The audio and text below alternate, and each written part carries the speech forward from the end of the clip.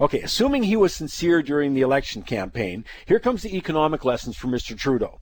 Contrary to the blame game, he's about to find out that the federal government doesn't control the principal factors impacting Canada's economy.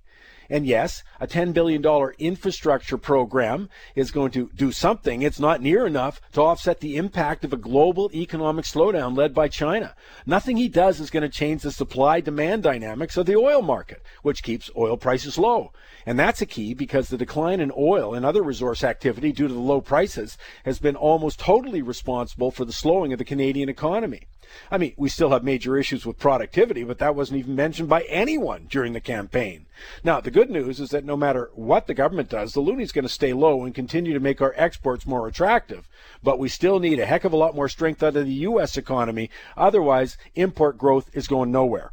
The Liberals are about to find out, just like every government in the Western world, even socialist ones like France, there's no magic bullet for job creation. And by the way, the promise to raise payroll taxes isn't going to help.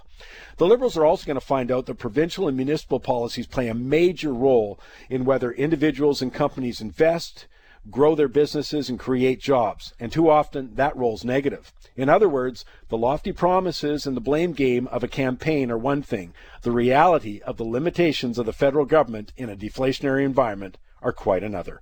My name is Mike Campbell. Join me Saturday for Money Talks.